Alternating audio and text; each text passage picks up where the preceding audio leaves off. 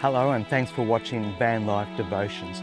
We are in Corrigai in northern New South Wales, staying at the scenic Riverside Caravan Park. I love the van life, yet I'm aware that I am leaving behind my job and responsibilities back at my church that others are doing while I'm away. I can, however, still play my part for my church, even though I'm miles away. I'll come back to this in a moment. At the end of Colossians, Paul lists several names that are almost obscure to us.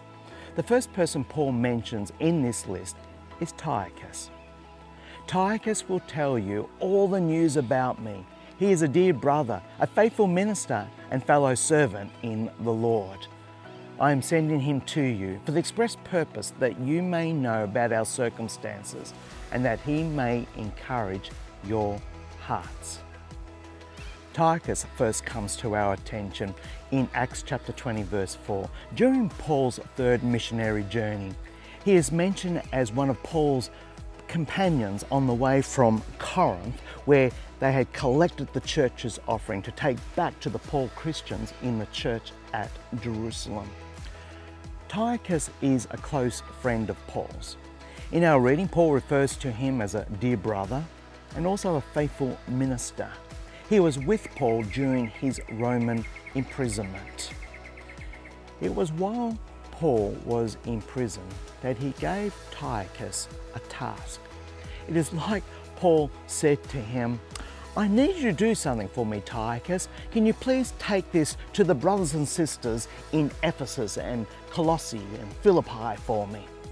Tychicus didn't say, look, Paul, I'm on holidays traveling. Can't you get somebody else to do this for me?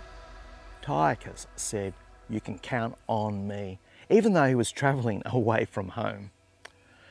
Tychicus took what Paul had handed him and put it in his bag, and off he went traveling to Ephesus, Colossae, and Philippi. I wonder if he knew that in his bag was God's inspired word to these churches. He wouldn't have known that what he was carrying was to change generations forever. He didn't know that people would be reading about his role 2,000 years later, and yet Tychicus served. What can you do while you are away enjoying the van life? Pray. Pray for your church and its mission into its community and the world, and for your church's growth and its care for the vulnerable. Help your neighbour in the van next to you. Watch. If you can't make it to the church in the town that you're visiting, then watch your church's service online so you know what is happening and what to pray for, or watch another church's online service if your church doesn't have one. And give electronically to the ministry and mission of your church back home. Pray, help, watch, give. Just because you're traveling doesn't stop your ongoing ministry and support. You still have a role. Let's pray. Father God in heaven, thank you that every member of your body has an important part to contribute.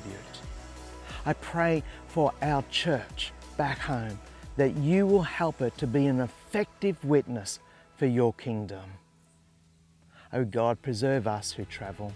Surround us with your loving care. Protect us from every danger and bring us in safety to our journey's end.